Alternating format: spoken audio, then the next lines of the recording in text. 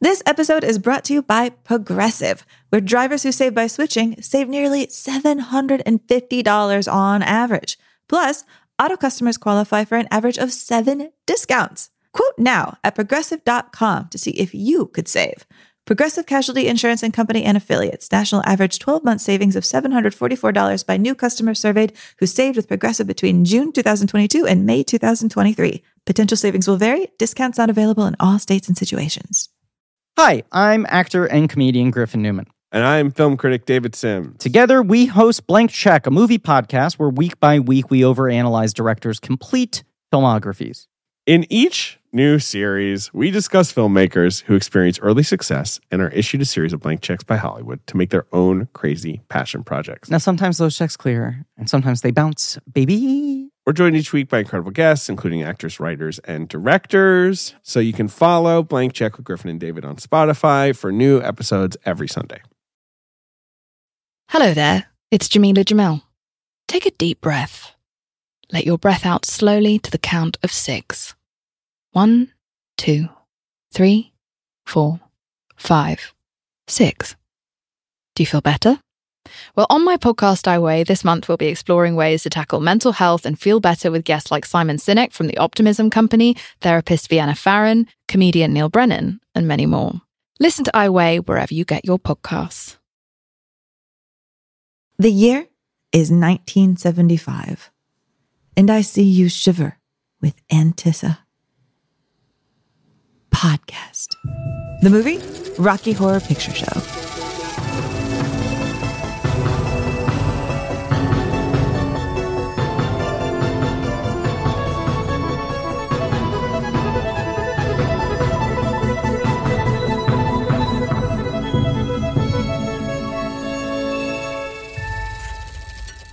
Hello, everyone, and welcome to Unspooled. I am Paul Scheer, as always, joined by my co-host, Amy Nicholson. And today we are doing our Halloween film. After years of people saying, don't do a whole month of horror films, we have picked one film that is not as scary as a horror film, but also tips its hat to Halloween, costumes, and so much more. It's the Rocky Horror Picture Show. And Amy, this is a movie I didn't think we would ever really do on this show. Oh, this is a movie I always knew we'd do on the show. This is a movie I absolutely adore. To me, watching it at home without an audience, without the spectacle, was a completely different experience. And I was really kind of blown away to see where this movie started, because I think my knowledge of this film, I didn't understand it was really versed in a successful West End musical and the influences that not only it had, but then it spread forward. This is a big film. This is a big film. I think it really captures a moment of a cultural shift that was taking place in 1975. A moment that I sort of wonder how similar it is to now. It's a moment I'm kind of looking out for because I feel like there's a lot of the same energy happening. And I would almost argue, in a way, the cultural shift that this movie predicted, or at least opened the door to, has now become mainstream in a way. Like, right, we are in a world of camp. We are in a world of heightened reality. And that's really interesting to look at this film with the eyes of now, to really see how far we've come? Question mark? Yes, although I do think that Frankenfurter would still scare the life out of many people, including many people in Congress. So true. Bless him for that. And I will say, this is a movie that maybe one of my most perverse opinions is I actually really like watching this movie by myself, not in a theater, because I think there's just so much detail to appreciate that is a little hard for me when I am throwing rice in the air. Well, that's just in the very beginning. And by the way, though, on the note of sort of joint love that does exist in a movie theater, I would like to do something a little different with this episode, and I would like to dedicate it to somebody. I would like to dedicate our Rocky Horror episode to Brittany Knupper. She is the biggest Rocky Horror fan that I was ever blessed to know. Brittany passed away this June, and at her memorial this summer, a half dozen Frankenfurters performed. They did the big closing number at the end of the movie. They did I'm Going Home in her honor, and it brought everybody to tears, including myself. And so I want this episode to go out to Brittany. She was just a fantastic and funny weirdo, and the cult of people who loved her will keep her memory alive, including every single time we watch this film. Oh, wow. I love that. And, I guess for Brittany, we will unspool it.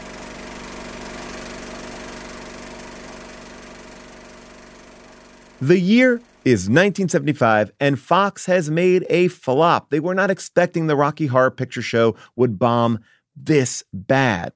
In 1973, the Rocky Horror Picture Show opens in London and is voted Best Musical. And the live show even does well in LA too. It's more or less the same show. So when Fox decides to make it into a movie musical, they were not expecting it to be an epic flop, because it is. And right now, they are lost. I mean, because they haven't changed a thing. Same show, same music, same director, most of the same cast. Yet, the giant theaters the movie is playing in across the country are almost completely empty. That's just 50 people in a theater that seats 800. Maybe it's the story? The Rocky Horror Picture Show is a little out there. It's about two nice, normal kids named Brad and Janet, played by Barry Bostwick and Susan Sarandon. They're two of the new people in the cast. Brad and Janet open the movie getting engaged, and then they get a flat tire, and they wind up at a mysterious Midwestern castle full of total freaks. There's the butler and maid, Riff Raff and Magenta. That's Richard O'Brien, who wrote the musical, and Patricia Quinn. There's this squeaky tap dancing girl named Columbia and her lobotomized greaser boyfriend, Eddie. Those actors go by the perfectly normal names, Lil Nell and Meatloaf. And then there's Rocky himself, this lab-created blonde muscle man played by Peter Hinwood. So many abs on that guy. And then the scientist who created him, Dr. Frankenfurter, the screen debut of this British Shakespearean stage actor named Tim Curry. Well, that's the basic story, but what we're really watching is wild and transgressive sexual energy. Frankenfurter is in fishnets, Rocky is in the tiniest gold shorts, Brad and Janet are in their underwear, and everyone is pawing at each other until a climactic orgy in a swimming pool, after which half of the characters get murdered by aliens with laser guns. Yes, that happens, and maybe you forgot that when you saw it in a midnight movie like me, and I think watching it not in a midnight movie explains what happens to 2/3 of the test audience who walked out. So Fox hands it flop over to the youngest marketing guy at the company and says, we don't know what to do. You fix it. Figure out how to make this movie make money. And he does. We will get to how this movie goes from flop to cult legend in a minute. But what is important now is that this little $1 million movie absolutely bombs on September 26, 1975, and it has now made $226 million and counting. That is over 6 times the box office of Little Shop of Horrors, which I would say is probably the most comparable film that we have covered on this show. Rocky Horror Picture Show has, of course, become this cultural touchstone for several generations of weirdos who have found their people in the crowd at Rocky Horror. So, what was in the zeitgeist that September 26, 1975? A perfect song by a perfect artist. One whose futuristic, gender-bending, hello, yes, I am a space alien, this whole vibe that he created 3 years ago inspired the stage production that inspired, well, everything to come. It is David Bowie giving this movie his blessing that it will find its own, as the title of the song says, fame.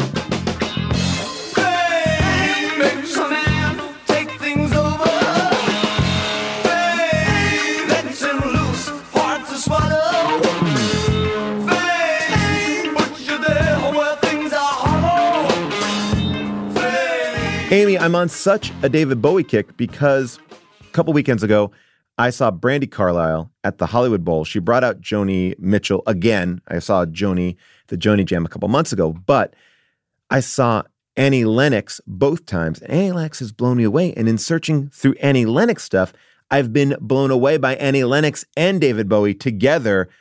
Check this out. You should watch them sing together. It is true. It's on YouTube. There's multiple versions of the two of them just being awesome with each other. So I loved hearing some fame right there. Random fun fact about me. The only one of 2 people that strangers ever tell me I look like is Joni Mitchell, which is absolutely bizarre because we don't look anything alike. We just have the same haircut. But the number of times people on airplanes have been, you look just like Joni Mitchell. And I want to say, It's only the bangs, man. It's only the bangs. You know what I will say, though? Put a blue filter over your face and you could look at the cover of Blue. I feel like that could work. Amy, I got to tell you, Rocky Horror Picture Show, watching this movie not inside a crowded theater was a true experience. It was quite bizarre, actually. I've only seen this movie in a crowded theater. I've seen it twice. Both amazing experiences because of the pomp and circumstance around the movie. Watching it cold, just watching it the way it was intended. Different, weird, rough. Really? Yeah. I love this movie. I am a person who knows this soundtrack so incredibly well. It's a great soundtrack.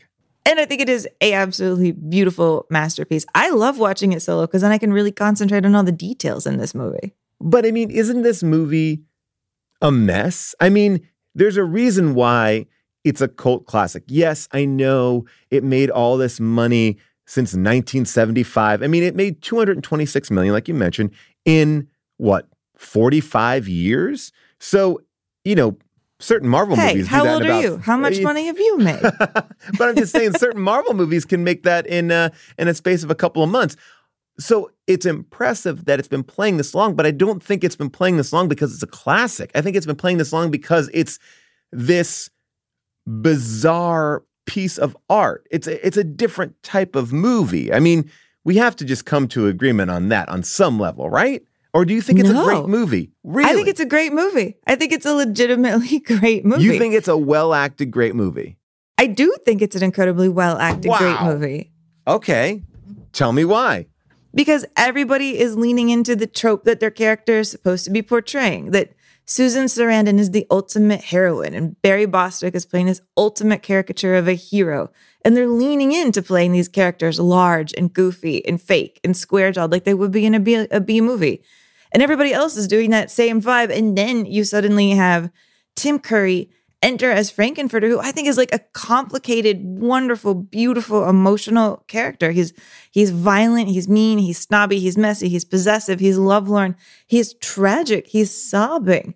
I mean, to me, this movie is taking all of the beats of King Kong, legitimate classic, all of the beats of Frankenstein, legitimate classic, adding all of the sparkle and shine to it, launching movie stars, and doing it in a way where it may seem like a lot of chaos is on the screen, but it is like thought out and manicured and marvelous. Wait, let's go back here. You think that Susan Sarandon was launched from this movie into movie stardom? You think this is the movie that did it? Well, okay, no, she'd already been in Joe. She'd already been in a bunch of stuff. She was already playing heroines on stuff like soap operas. So no, Susan Sarandon was on a track regardless. But this, I think, is such a special place for her in pop culture. And you cannot deny that it did not launch Tim Curry. Never done a movie before this. An unforgettable presence after here. Tim Curry is straight up amazing. And you know what? I don't disagree with you. And I'm not going to come at this movie super negatively. But I do want to unpack what I find to be true. Because you and I have gotten into this debate a lot. Like, about The Room. And you like, well, The Room is a bad movie. And I believe The Room belongs on whatever list we're making of 100 films to go to space. I believe The Room belongs on that list because it is, to me, someone who's watched a lot of bad movies, a movie that kind of transcends all bad movies. There's something that's unique and passionate and interesting about it. And I would say that the closest companion piece that The Room has is this film, in the sense that these are the only two films that I can think of that have a legacy of being the midnight movie, and for very different reasons. But I do think, at least in my experience with the Rocky Horror Picture Show, I don't know if it's good, if it's legend. Like, if we were to watch this cold, not having any history of it, I'd be like, Amy, why did you make me watch this movie? This is straight up crazy. But I do think that we need to examine like a movie like this because there's only, like I said, two of these in existence that have this like cultural phenomenon attached to them. Oh, Paul, it's so weird to agree with you so much and disagree with you so strongly in the same breath. I mean, yes, legacy-wise, Rocky Horror up there with The Room, and I would say surpassing it, far surpassing it with The Room. Sure. But The Room is an accidental masterpiece. You are definitely going to The Room to laugh at The Room. I think that Rocky Horror was made with such attention to detail and such care that every single time I watch this movie, I notice something new that like the actors are doing, that the director is doing. You know, small jokes, small little gags that are built into the sound design. The thing that really knocked me out this watch, and I will say I have watched this movie so many times, is that, you know, at the very beginning when you have Janet and Brad getting married in this like very strange and somewhat vanilla way, where Susan Sarandon is saying things that just like on the nose sound so sincere and beautiful about the art of weddings. And yet when you're listening, you're like, really? Is this an improvement in your life? Oh, Brad, wasn't it wonderful? Didn't Betty look radiantly beautiful? Oh, I can't believe it. An hour ago, she was plain old Betty Monroe, and now she's Mrs. Ralph Hapschatt. Yes, Janet, Ralph's a lucky guy. Yes. Oh, I always cry at weddings. Everyone knows that Betty's a wonderful little cook. Yes.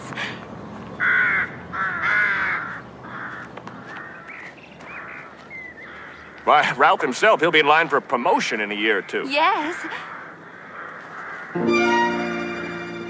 Hey, Janet, Yes, Brad. I've got something to say. Uh-huh. I really love the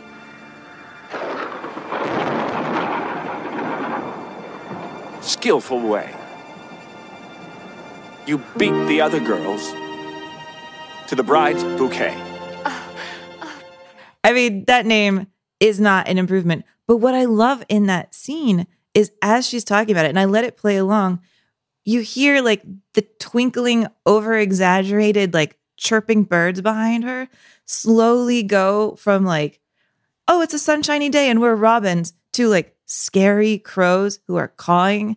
And the stage direction of this, they're walking from like the church steps to the tombs to the graveyards. They're transitioning these scenes within them and like commenting on like the art of marriage. They're going into churches and watching as like the flower arrangements get spun around from weddings into funeral flowers. And there's just so much happening in the background to kind of get this point across that like normal life, doing what you think you're supposed to because it's what everybody else is doing, is just a straight shot to death. I like this reading. It's not a reading. It's right there.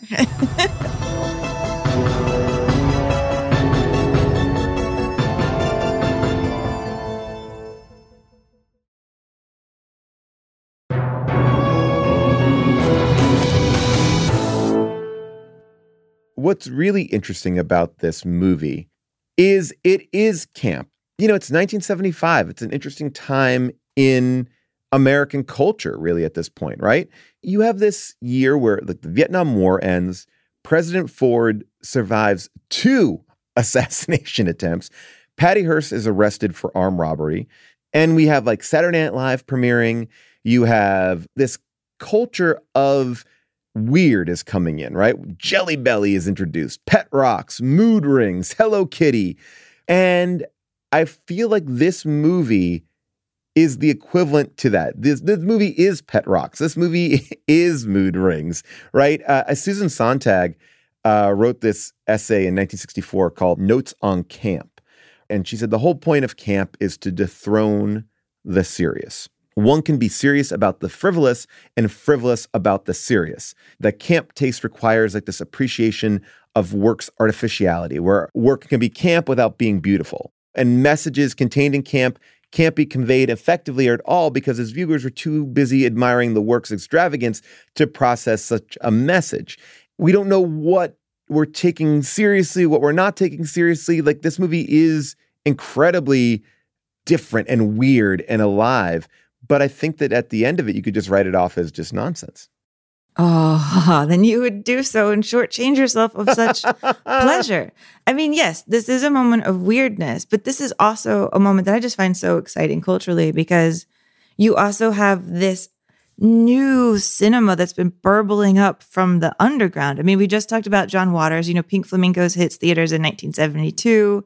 Texas Chainsaw Massacre, 1974, right after this. I feel like there's definitely nods to Texas Chainsaw Massacre in here. When you have, Frankenfurter sitting around the kitchen table, like silencing people with his electric knife, doing that whole like evil daddy shtick that we saw in Texas Chainsaw Massacre. Such a funny scene. Came here to discuss Eddie. Eddie?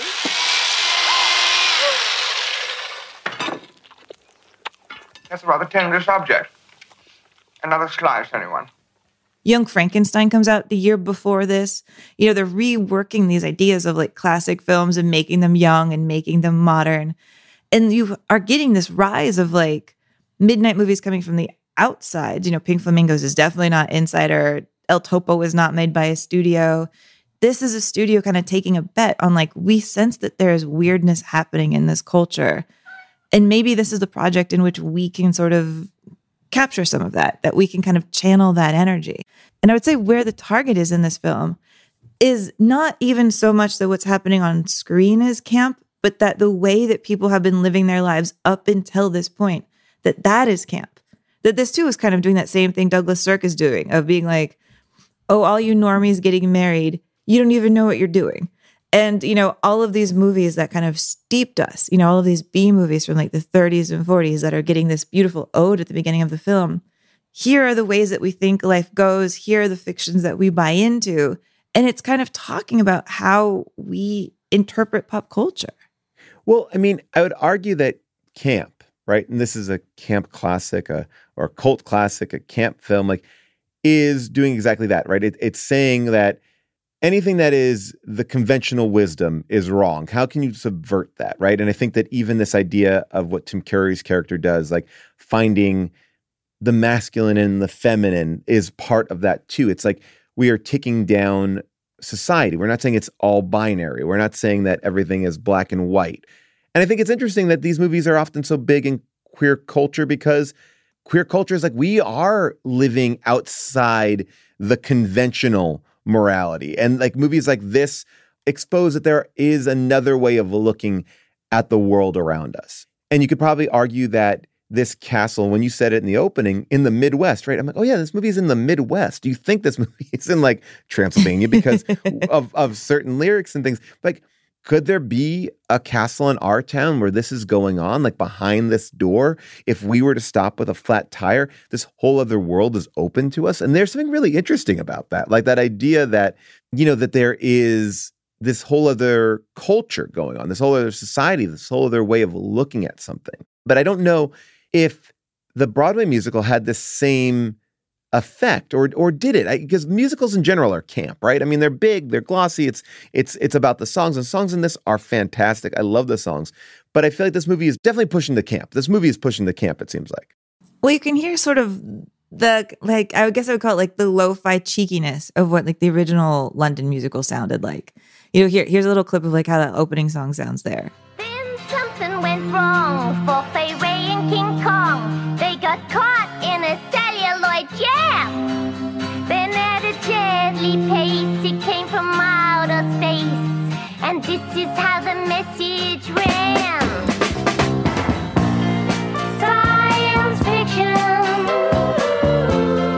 double feature. This musical itself kind of did become like a touchstone for all the fun weirdos. Of course, like Bowie goes, Mick Jagger goes, Lou Reed goes, Tennessee Williams goes. These outsider art figures who kind of were shaping pop culture in their own hands are like giving this movie their blessing. You're describing what this movie, I think, puts on screen really well. Here's what it's like to be two quote unquote normal people who show up and are welcomed kind of against their will into this underground way of life. And they're resisting it for a little bit. They're trying to act like they're in control. What I love so much about like Barry Bostwick in here is he's just acting like exactly how he thinks he's supposed to in a situation where he has no idea what's going on, but he absolutely has to pretend like he knows what's going on, because acting forceful is the only way that he knows how to get by when he is feeling nervous. It's not often we receive visitors here, let alone offer them hospitality. Hospitality? All we wanted to do was to use your telephone, goddammit, a reasonable request, which you've chosen to ignore. Don't be ungrateful. Ungrateful? How forceful you are, Brad. Such a perfect specimen of manhood. So dominant. And then at the same time, you have Susan Sarandon just trying to put everything into little boxes that she understands. You know, okay, we're at this house. Well, who's married to who? Who's in love with who? How does all of this work? And so they're trying to take this world they don't understand and translate it and put it under their control. And it does not work. And they both get literally seduced by it. And they get their like feelings hurt a little bit. And then just go on this ride of like, who am I really? Like, who could I really be that isn't the person that I thought I was this morning? I mean, you're right. Like, that is a beautiful analogy for discovering anything new. I bet going to see this movie itself felt like that for kids. You know, walking into this theater and being like, oh my God, look at all these weirdos. I have finally found my people. What this movie lacks in plot, or I should say the plot is slightly incoherent to a certain extent, right? We have this couple who live a very heteronormative life, and then they end up in this castle. And that's basically like after there, the plot gets to me. I'm like, oh, and then this is going on. And I think that person's an alien, and he's also a scientist. He's created this like fuck toy. It's hard to like wrap your head around. But I think the one thing that I find really interesting is there's no judgment in this world. And even the adultery that kind of happens, I don't know if it's adultery if you're just engaged, but the adultery that happens here, the cheating, or isn't really judged. Like Brad, when he is seduced by Frankenfurter, like is okay with it. And I think that that's like a pretty wild idea for a movie at this point to put forward. I feel like the sexual politics of culture, theater is coming out in this movie in really interesting and weird ways. Yeah, I mean, and for Curry to be playing this character in both. I mean, I found an interview from the time where he's talking about kind of the difference in like adapting Frankenfurter from the stage into the screen. And of course, one of the things he's saying is like, I had to figure out how to make this character a little smaller. I found making the film more annoying in that way than doing the play. Because if you do the play, it's just 2 hours a day, and that you're actually in it doing it, and the rest of the day you're yourself. And doing the film, partly because I've never made one before, and so the work for me is total. I found it for the first time actually beginning to be a bit schizophrenic, in that if you spend the whole day in 1.5 pounds of Max Factor, at the end of the day, when you wipe it off, there's always a little bit left in the cracks. And what I really like about Frankenfurter and his performance is how in control he is until he wants to let it go. I mean, he's kind of operating in sort of a similar key to Divine, where he's created a character who represents just like absolutely breaking all norms. You know, a man dressed in woman's clothes, the way that Divine considered himself too, you know, being very sexual, doing whatever he wants, also killing people, also murdering people, you know, being a person who is like coming in from the underground to kind of make people nervous. And I love that he also goes another step beyond that. You know, Divine was making people nervous around this time, but Frankenfurter also winds up having so much vulnerability where he's like, by the end of it, you know, sobbing through his tears, and you're like rooting for this guy. He takes you on a journey of like making you care about a person who has murdered Meatloaf and then served everybody meatloaf for dinner. Which, by the way, Meatloaf, not a rock star yet. This is years before Bat Out of Hell comes out. This is Meatloaf's debut. It wasn't like we found this rock star and put him in this movie. It was like, hey, here's this guy who's been kicking around the musical scene, and this is the movie that makes him a pop star. And then also, of course, like Tim Curry tries to become a pop star too. He had an album that was like named in a way that was definitely referring to Rocky Horror called Read My Lips. He sounds very suave. You can hear that. Anyone who had a heart could look at me and know that I love you. Anyone who ever dreamed could look at me and know I dream of you, knowing I love you so. And yet, on top of everything we're describing about Frankenfurter, one of the things I definitely did not notice when I was a kid is that when he shows up and he's wearing, you know, his sort of first lady house dress looking outfit, he's also wearing, you know, a pink triangle on his dress. It photographs a little red because he's wearing like bright pink gloves, but it's a pink triangle. He's like nodding to persecution that has happened to like the LGBTQ community. He's basically positioning Frankenfurter as somebody who has been persecuted, you know, or tying him into persecution, and then also having him be the killer, and then also having him be the mad scientist who creates Aryan men, you know, which is just like so many ideas kind of layered into one. And then having a German doctor when he like reveals that he's German, being like Von Scott. There's all of this idea in here of like who gets to be the perfect man, who is persecuted, and of course, you know, using the language of Nazis, which was only 30 years before all of this. You know, and I wonder how intentional all of this is. You know, Richard O'Brien is an unemployed actor during London in the 70s, right? And he loves science fiction. He loves B-horror movies. And he wants to make something that is kind of a mashup, a collage of all these things. So he's like, oh, I want to do the bad dialogue of horror. I want to have like the music of like the 1950s, like that kind of rock and roll music. And then I also am fascinated by what's going on in British pop culture, right? So all of a sudden we have all these mixing of things. It's collage. I think the original musical was only 90 minutes. So in 90 minutes, you know, they needed to flesh out the movie. So they start adding scenes. And as they add scenes and they bring people in, all of a sudden the movie is taking on elements now of Hammer horror classics, right? And that's like, oh, that's another element of it. And then the costumes and the makeup and the props, like that started with the actors doing that themselves, almost very much like a drag show, right? And then for the movie, they have Pierre Laroche, who did the makeup for Mick Jagger and David Bowie. And then all of a sudden, I feel like all these elements are mixing and mashing with each other, and it creates this thing that you're talking about that does speak to persecution, that does speak to gay culture.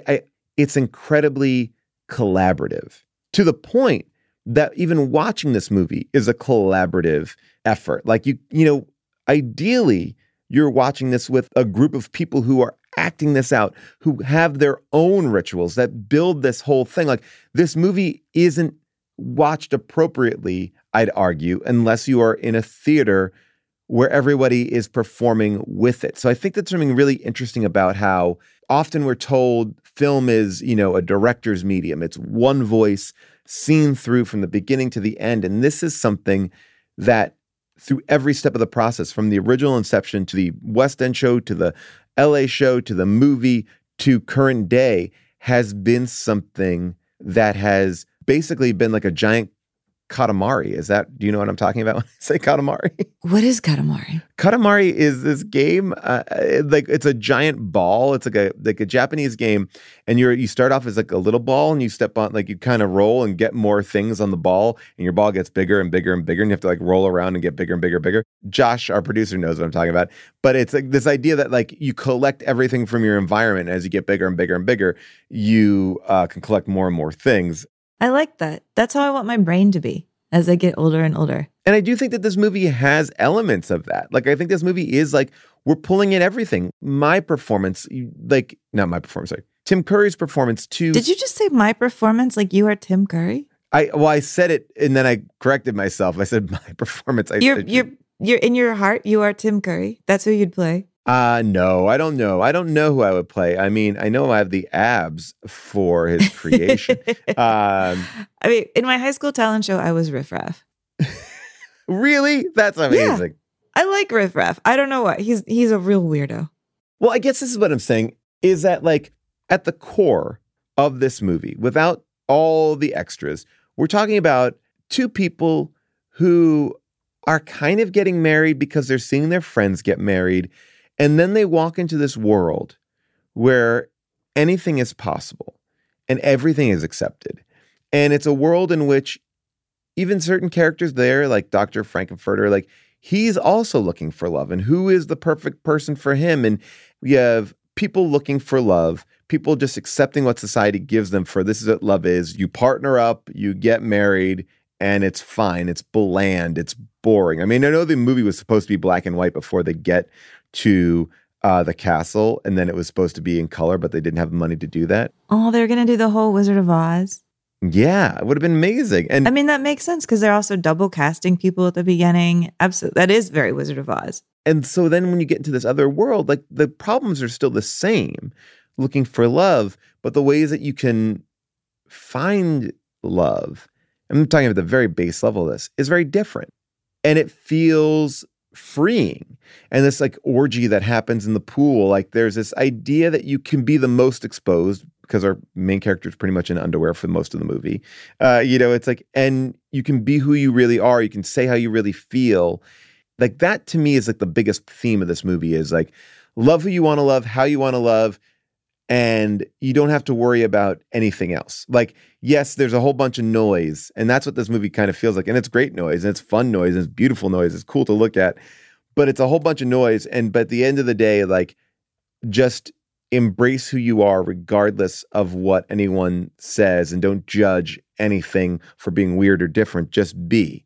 And I think that probably is why this movie resonates more than others, because there are camp movies. I mean, obviously, we talked about Rocky Horror and The Room. I think you could add Showgirls into that, but this core concept is, as I think, this theme of like, love who you want, how you want, and don't worry about it. And I think that probably is the most important or the biggest reason why this movie exists. Well, yeah. And I think, in that scene that you're describing in the pool, what we're hearing as the orgy is happening is not like some sort of punk rock song from like the 70s or something, because punk rock is like just starting to start now. You can see that in the clothes. Punk is just starting, like at this moment. Like the Sex Pistols have formed, but they haven't even released a first album yet. So punk comes out of British glam?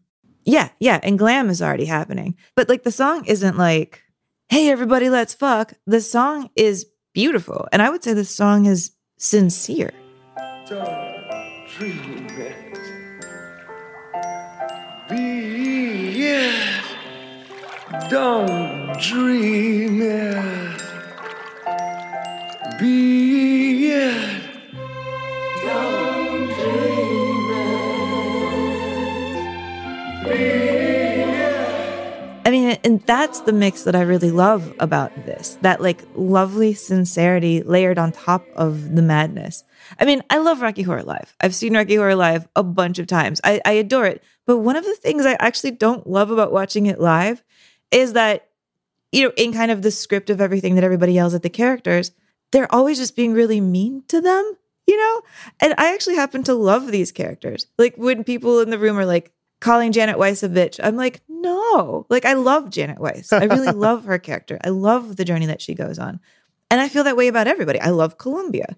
I think Columbia is wonderful. And so that the crowd who loves Rocky Horror also yells mean things at the characters is one of the dynamics that I kind of struggle with a little bit. I love the energy, and I love that those people love this movie as much as I do, but I get protective of these characters. I get that. I think that you have two things at play. That song, Don't Dream It, Be It, is this idea of be yourself, be original, have fun, right? And that's what the live shows are. The live shows are simply that. It is people dressing up, going crazy. And I think that part of that, not that I want to defend calling Janet names, but part of that is having fun with the concept of being in a movie theater. Like, this is our lead, and we're like, you're a bitch. Like, it's like that mentality that Daniel LaRusso has always been the villain of Karate Kid. Like, he's the true villain. It's like, wait a second, we were told one thing, but actually that's not true. And I think that there's an energy of that rebellion. I mean, I guess it's one more layer in a movie that's all about commenting on the act of being in a movie and what it is like to live in a movie and basically take so many of the notes in this movie from other movies, to have like the exact same ending as King Kong to mess with our empathy a little bit. I mean, if this movie is like operating in the world of King Kong and Frankenstein, which it really is a mashup of it, we know, and we've covered those movies, and you feel it when you watch them, this idea of like empathizing with the monster. The people who persecute the monster are the monsters themselves. And in this one, it gets blurrier. I think the person you almost empathize with the least, not the least, but like low on the scale, is the character who's kind of playing the Frankenstein's Monster version, who is Rocky Horror. But I don't know, like, how do you feel in that scene where Frankenfurter has been shot with the lasers, and then you have Rocky Horror putting him over his shoulder and like doing the Kong climb, and the music is so emotional.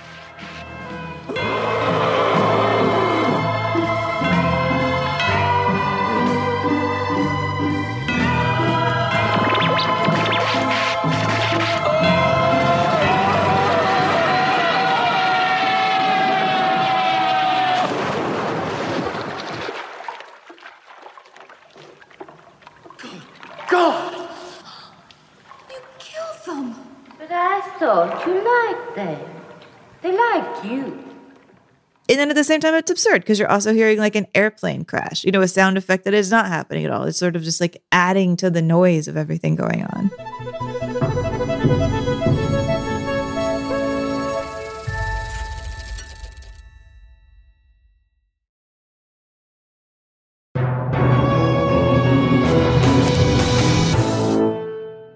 Like, I mean, is this movie the equivalent of shitposting? I think this movie is actively saying, don't care about the plot. Don't care about this. It doesn't make difference. Like, get to the emotional core. And what you just talked about, yes, it's because at the end of the day, the reason why Tim Curry is so good is because we connect with him on an emotional level. Is he an alien? I don't know. I mean, yes, he is, I guess, but like, it doesn't make sense. It doesn't help or hurt the movie if he is or he isn't. Like, the only thing that we need to know is like his base level desires. And I think that that's why the ending can work. I think that that's why you are connected to it. Yeah. I mean, I think like the sincerity keeps it from being a complete shitpost. Well, is that like drag shows? Is there an element there? Because like drag shows are a parody of like, they're their own thing, but there is a sincerity within it too. It's taking it seriously. And like I would argue that camp has become embraced in our culture and we could tell stories through camp. I think Ryan Murphy does that. Camp is like melodrama. We talked about melodrama and, you know, we were talking about that a couple of weeks ago. Like, is melodrama bad? Like, camp and melodrama exist in the same kind of diagram, or there's a crossover, I think. I mean, that is true. Like when we were talking about melodrama a lot in the Douglas Sirk episode, we were talking about how people went to melodramas because they kind of reasserted order. You know, you had the heroine, you had the hero, and everything worked out. And so, yeah, this is like definitely embracing that. I mean, when Janet goes like full woe is me heroine, she really goes for it. If only we hadn't made this journey. If only the car hadn't broken down. Oh, if only we were amongst friends. But then, like, the proper vintage style of melodrama is supposed to reconcile everything and make the world make sense again. Everything's going to be fine. The hero saved the day. We're all going to go home. We're all going to be happy. Normalcy has reigned. And this is just not that. Normalcy does not reign.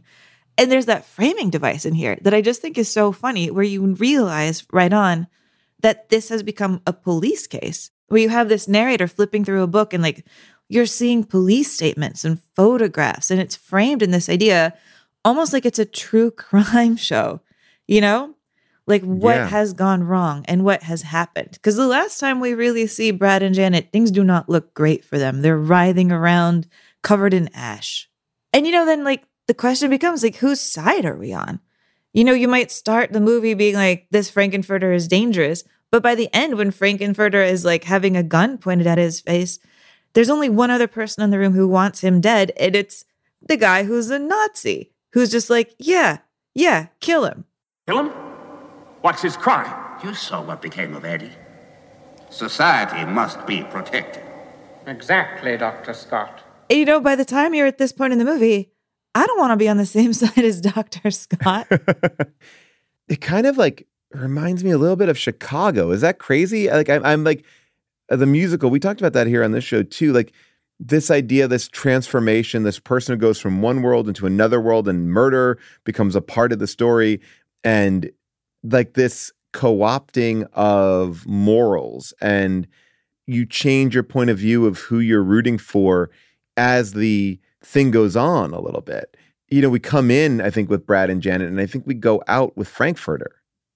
Yeah, I mean, I think Susan Sarandon is playing this big, and Barry Bostwick's playing this big, and everybody is playing this very, very big. One of the only people who's not is actually Tim Curry. I feel like Tim Curry felt like he needed to make his character also as real as possible at the same time. It is parody, but it also, I play it and think it as a kind of grisly reality. And Frankenfurter, as a variation on Frankenstein, is obsessed with image and the way that things look. And but I see him and play him as a kind of grisly, real freak.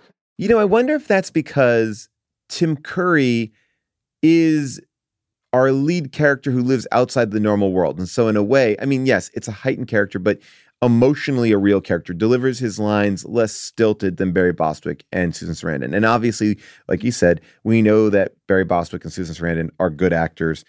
They're making a choice. And I think that by making his character not only fluid sexually, but also, but more importantly, just in the way that he speaks and communicates, it actually connects you most to him because he is the most normal, right? And even though he may look a little different than we expect, we are connected to him because he's the one that is the most movie star of this entire film. Like he is the one that represents the things that we are aware of that movies do. And if he is the normal in this movie, that's how extreme this movie goes. And that's like the camp aspect of the movie. And I'm thinking about like Death Becomes Her, that you would consider that a marvelous movie. Yes. Yes. But I mean, but that's another like campy or melodramatic movie. It's arched eyebrows. It's big. It's the drama that I think we've come to expect from reality TV. Reality TV is camp, right? When you watch like these Bravo shows, that's kind of what we're getting. We're not watching actors. And I know it's under the guise of reality. We're watching characters be outrageous and crazy. Ryan Murphy, you know, like I mentioned, has made a career out of larger than like Kim Kardashian in American Horror Story. Like we now, I think as a culture, embrace this in a weird way. I think if this movie was made today, it would actually be more well received, you know, because I think culturally we are there now. Camp is pop. And then that makes me want to lay down the Dicks Challenge, which is if you like Rocky Horror Picture Show, go see Dicks the Musical, because that feels like a version of this for this generation. I love the Dicks Challenge, but I think that I don't even know if that makes sense anymore because we're a culture of camp. Maybe it's like we are so obsessed with the conventions of the way that we make TV and film that we're like, we can explode it, but we can still understand what it is at its core. I mean, I love that idea because I think you're right. I think, you know, this movie is drawing from the 30s. Steven Spielberg is rising up at this time and drawing from the 30s. I mean, one of the taglines that they tried out for this movie is like, you know, a different set of Jaws. And it's like Steven Spielberg is mining all of the adventure serials, and those just sort of become absorbed into the culture. You know, same thing with George Lucas, absorbing like all of the Flash Gordon serials and like putting them in the culture. And we're like, yes, this is what a normal movie is, drawing from these touchstones from the 1930s. And this is just how the world looks. But then you draw from the weirder movies or the horror movies or like the female-driven pictures with emotions. And you're like, that's weird. And isn't it funny how those two things just evolve? Yeah. I mean, you know, I'm thinking right now about even what we talked about when we watched Saw, right? Like, I mean, horror plays into camp. Like all these things, it's like James Wan, I think, is a great example of that. Like when I watch Malignant, like Malignant is fucking bananas, but awesome. Yeah, well, yeah. And I think one of the smart things that happened, I mean, you were talking about, what was that word? Katamari? You know, the Katamari of it all. I mean, Richard O'Brien, my riffraff, like he first wanted to make this movie, I think, a lot more on the nose about its B-movie inspirations. You know, his first name was, they came from Denton High. That was the title. And I think that is too limiting. That almost puts it in too much of a box of like, we are commenting solely on old movies and solely on old tropes. And to give it its own kind of name that exists on its own, the Rocky Horror Picture Show, where it's not obviously nodding to something in its title. I think that's really cool because maybe you have to make that shift away from the origin in order for the art to stand on its own. And you know what I think is so striking is like, yeah, we were talking about how this comes up when glam is brand new and punk is on the horizon. And I love the idea of going to the movie theater in 1975 and this just feels new Because this is what I'm always looking out for as a critic is like, what's the new thing that's going to feel new? Like, here's the new generation rising up. Here's what they're making. Here's what they're interested in. I mean, we're beyond the point in the culture now where like if an actor showed up with kind of, I don't know, Lil Peep face tattoos, it would be considered as fresh as Rocky Horror was to the glam movement in 1975. Like we kind of missed that moment and didn't put it on screen yet, you know? Yeah. And so what else is new? And that challenge, I think, is so interesting. And then yet, like when I watch this movie today and you get to like the time warp sequence, which weirdly is my least favorite song, when I look at those dancers, I know. Amy, this is crazy. That's your least favorite song. Okay, go ahead. Yeah. But when I look at those dancers, I'm like, this doesn't even feel like 1975 to me. This feels like 1985 with their sunglasses, with their colorful socks. I mean, the fact that this movie is even dated with the Richard Nixon resignation, like that wasn't supposed to be in there. They didn't want that to be in there. The director wanted the movie to feel timeless. I think that is one of the parts of it that dates it. But then do you hear the reasoning behind it? The director said that he believes that Brad recorded that and likes to listen to it. Like it's his favorite, like favorite tape. I just thought it was sort of an idea of like, whoa, life is shaky right now. Our president is stepping down and every way that we thought society was supposed to go is like broken. It feels like upheaval. It feels like a rise of cynicism. Like this way isn't working anymore. Yeah, but I think that culture is always feeling like, oh, our leaders are corrupt. We need to make changes in our society. Like we are living in a cyclical thing. Like, yes, things may be getting worse, but I don't think there is ever like a time where people are like, our leaders are the best and everything is working out great and everybody is accepted the way that they're supposed to be accepted. You know, it gives everybody a reason for being like, how do we make the world a better place? And how do we step to things in a different way? You know, so I do think that there is a part of us that just will always be dealing with similar issues. We might have different specifics, but the issues are going to be the same. That's probably true. Do you find that comforting? I find it weirdly comforting because I keep being like, we're definitely living in the worst time period ever. And then I think they're probably all bad. Things can be bad and that's okay. Like we know more. So it's worse for us, right? Like there's more access to things that we can understand. You know, I feel like it was simpler back in a certain point because we couldn't get every bit of information. You couldn't see reports from the street. You couldn't get somebody leaking documents. You know, like just by the amount of sheer information, things are always going to be worse. Oh, man. Does that mean they're going to get even worse than they are now? Yeah. I mean, forget it. When we all are wearing our Google glasses or I should say our Apple TV glasses, whatever those things are. But why do you think this has endured?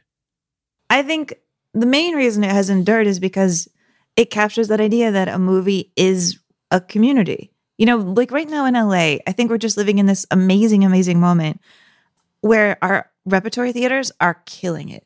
Like all the theaters here that show old movies, their programming is like through the roof. The crowds are wonderful. I feel like in the world before pandemic, when I went to like repertory theaters here, it was a crowd that was like my age or older. And now when I go to repertory theaters, it is young. And I love that like there are young people going to see cool movies that you could stream at any time, but they want to be in that room and they want to be with each other. I mean, just on Friday the 13th, I went to go see the fourth Friday the 13th movie at Vidiot's in the gigantic theater. I'd never seen that Friday the 13th Part 4 before. It's the one with Crispin Glover in it and Corey Feldman. Oh, wow. It's actually maybe a watchable, it is. Yeah, I would say it is a watchable Friday the 13th movie. I didn't know that existed. And I'm sitting in there next to like teenagers who want to see Friday the 13th on Friday the 13th. And that is the kind of vibe that makes me feel like movie theaters are going to be okay and that cinema is going to be okay. And I think Rocky Horror is a testament to that. That's been going on for decades. That this isn't just about getting the film in your brain. This is about being around your people and laughing together as a way of like a piece of art that brings all the weirdos of every single town together. How amazing is that? You know, we had a Rocky Horror when I was growing up in San Antonio, Texas. And I loved that. That was where the weirdos were. So are you kind of saying like in a way, it's like this is repertory theaters before repertory theaters? Yeah, I mean, I think it taps into that idea of what film is. But I also really do believe that this is a good movie. I mean, to me, a good movie is something that is like endlessly watchable, so fun to talk about and pull apart. There's so many ideas in it. And it's just always revealing different layers. I mean, this movie was made with so much attention. Like, why is there a gigantic black and white photocopy looking Mona Lisa on the wall? Why? Like, what is that? What can it mean? We could have a 10-minute conversation about it. And isn't that wonderful? Yeah, or could it mean nothing? Like, and I don't mean that in a bad way. Like, sometimes it's just like, it's a collage. It's almost like what you make of it. Like, I can look at a piece of art and you can look at a piece of art and we can both walk away with different meanings. It's like what Rick Rubin says in his book, which I highly recommend. Whatever your intent with art is, once you put it out into the culture, you can't take it back or tell people that they're wrong about how they've received it. And I think that that's kind of the cool thing about this. Yeah. And I mean, it's funny because when you listen to interviews with, Richard O'Brien and with the director, with Jim Sharman, when this movie is coming out, they're almost talking about that. They're talking about what is it like that we created this thing, built it up from like 65 seats in England, a tiny little theater. And now, I mean, the way they're describing it like this is their monster. And now they're releasing it into the world. And how is it going to be accepted? I'm really an old-fashioned girl. I like a beginning, a middle, and an end, And I think that's all it is, really. It's an action story. It's like Saturday Morning Pictures. In fact, the filming here is, from time to time, especially in the laboratory, got very like Saturday Morning Pictures. It was really good. Well, I mean, the excitement to me of the film very much was in the fact that for once there wasn't, something that was created by a very small group of people, which was then taken over by a sort of massive concern and sort of pulped out. But that in fact the people that originally created it and the actors had a lot to do with the, creating the original role. That we've kept the sort of basic core of the original people through the various sort of transformations as the sort of monster has grown. And I like that analogy too. Like, will the world be nice to our monster? Because the world is not usually that nice to the monster. And that is part of, I think, one of the smart things that the young marketing guy that we referenced at the beginning of the show that he did in sort of helping this movie launch, which is you can't just give birth to a monster and be like, here's your new monster, everybody, you're going to love this. The number of times people have tried to create cult movies and it doesn't work. Well, Sharknado. Yeah. Far outnumbers the times that it works. And what this guy came up with was let's not advertise it. Let's just get a theater in New York, was where he decided to shift it to. Get a theater in New York that's willing to play it at midnight for months. Just get them to commit ahead of time. And you know what? I'm not going to spend almost any money advertising this because I want people to feel like they discovered it. The people who wander in and see this movie are going to feel like they own it now. And that ownership is going to help them promote this film for me. And that is how this film is going to find its crowd. He knew that if you touch this movie too hard, it's going to collapse. And how wonderful is that too? Because I think now we're in such a world of what did it make opening weekend? Did it make this? Okay, good. That's the benchmark that we'll measure it by. But to have a company believe in a film long enough to give it years to grow, because it took years. I don't even think people were dressing up when they went to go see this movie for 2 or 3 years. That faith that you think you made something worth watching and that it deserves time. Because you're right, if this movie came out today, they'd put it in a bunch of theaters. It probably wouldn't make its money back immediately. And then they'd be like, well, that failed. And then they'd bury it in a vault. And it would be like, it's a flop and it would never come out again. Well, but this is my argument. And I think this is something that I believe that all movies like this, the reason why they work is because there is a true love there. And why I believe in Tommy Wiseau and why I go back to The Room is because I think that Tommy Wiseau thought he was making an important movie. This movie is a labor of love, right? And it's interesting, and it's a lot of different ideas are coming across. It's genuine.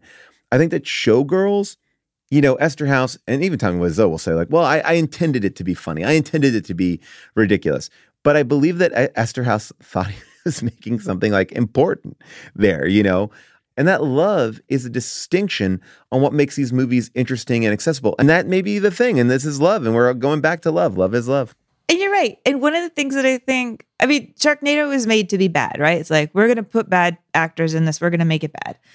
Here, I think they do something that's kind of more endearing. Richard O'Brien has said, you know what? The musicals in here, the music numbers, I'm not a great musician. I just did it. And that's what makes this work. But I think that might be a strength because it stops you being clever. Because I know a lot of musicians socially, and I know a lot of them sort of quite envy the way, not badly, but they do envy the way that I can knock out a simple tune, because they are like all artists are concerned with technique, and the technique, I think, sometimes gets in the way, And Susan Sarandon said the same thing. You know, when she auditioned for this, she's like, I can't really sing. My agents definitely felt I was insane to want to do the Rocky Horror Show. I had another film which I left to do the Rocky Horror Show. One of the reasons I got involved was because of Tim Curry. When Tim came out in that opening, you know, the first time, his entrance still remains one of the most electric performances and moments on stage history that I've ever seen. And then they came back in to cast the movie, and I went by just to say hi. And he said, oh my God, would you read for Janet? And I said, oh my God, I can't sing, and I'm really phobic about it. And they said, well, come on, you can sing. Come on, can't you try hitting this note? Can you sing Happy Birthday? And I thought, you know what? When I get there, they'll give me alcohol or drugs or something, and that'll help get me through. Of course, they didn't. And I will argue that, you know, Susan Sarandon's thin, kind of normal, happy birthday singing voice, to me, I love a musical where like the lead is not the greatest singer because I find it charming. It makes me feel like I just opened my mouth and I started singing too. You know, like singing is available for everybody. Maybe we don't all have to be great singers. And I feel like as an audience member, I don't need somebody to be a great singer in a musical. I want them to sing with a lot of passion, which is why until my grave, I will defend Russell Crowe in Les Mis. He sings with so much emotion in his voice. I don't care that he's not, you know, Hugh Jackman. We were just talking about this. It's a very passionate performance. Yeah. Yes. Thank you. So are we saying that 45 years later or, you know, 46 years later, this culture is finally caught up to Rocky Horror Picture Show? I think it dumb been caught up, man. But I love making the argument about it. I love sticking up for this movie as a movie. Well, this is where I might disagree with you because I don't know if this movie stands on its own 2 feet, but I think it is carried by an army of people. I think that this movie is the equivalent of a stage dive at a mosh pit. We are all there to hold that person and bring them back to the stage. You know, if we were just a stage dive and no crowd was there, we would fall flat on our face. And I think that this movie is the equivalent of stage diving and having everybody catch you. Well, as long as we're caught, I suppose we can agree on this.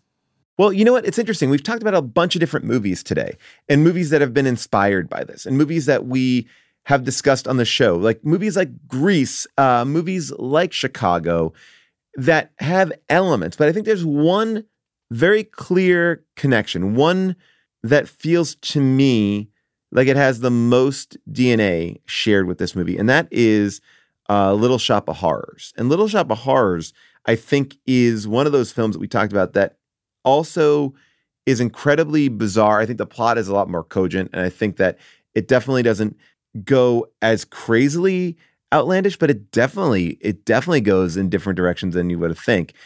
And I think maybe it's a time for us to revisit that one as well. So take a listen.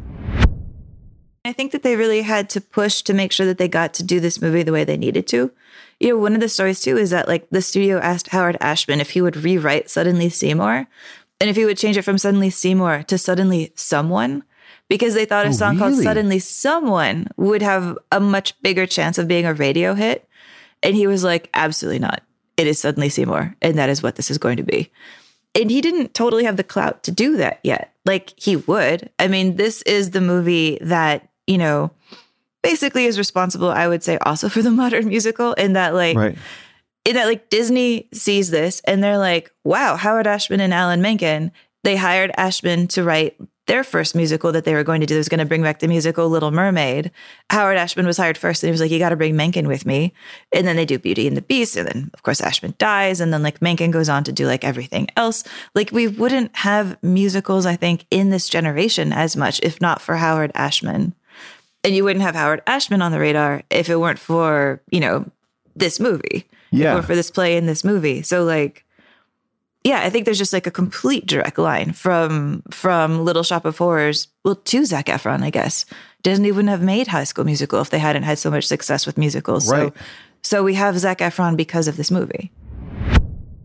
You can find that in our archive. It's out there. It's available for you to download. But Amy, we've done our Halloween movie. What is next? Well, Paul, I'm glad you asked. There are a few reasons why I have a movie in mind that I want to do next. One, I have had so much fun talking about Reese Witherspoon in the last couple of months. You know, we did our episode on Legally Blonde. We did our episode on American Psycho. I'd like to close this out. I want a third Reese. I want a Reese trifecta. Two, a certain director named Alexander Payne has a new movie out called The Holdovers, So let's do an Alexander Payne movie. And 3, it is election week. Doesn't that mean that we should be doing Election? Ooh, I love Election. And just like Legally Blonde, there is a rumored sequel, which I don't think will ever happen, but I'd be curious to discuss that with you as well next week. Well, I love discussing anything with you, Paul. Anything at all. Well, I really feel like we definitely had some Amy hits lately. I brought Star Trek in, and you gave us Hairspray, and you gave us Rocky Horror Picture Show. And now we get to know a little bit more about what makes Amy Amy. All right. We can do Beverly Hills Cop someday if that's what you're telling me. Well, maybe. I don't know if I want to use it on that one. I'll see. All right. All right. We will see you next week. You can get Election wherever you stream your films, including the local public library where you can get everything that we talk about here on the show for free. So try those amazing apps. A big thank you to our producer, Josh Richmond, our associate producer, Jessica Cisneros, our engineer, Casey Holford, and our executive producers, Cody Fisher and Amelia Chapello, and our MVP, Molly Reynolds. Our theme song is by Michael Cassidy, and our fan art is by Kim Troxel. Follow Unspooled on Twitter and Instagram, and join in the conversation about all things Unspooled on the Paul Scheer Discord at discord.gg/Paul Scheer. Unspooled t-shirts are available at tpublic.com/unspooled, and you can get a deck of Unspooled playing cards and more merch at podswag.com. Finally, see the official API list of Unspooled films and more about the show at unspooledpod.com.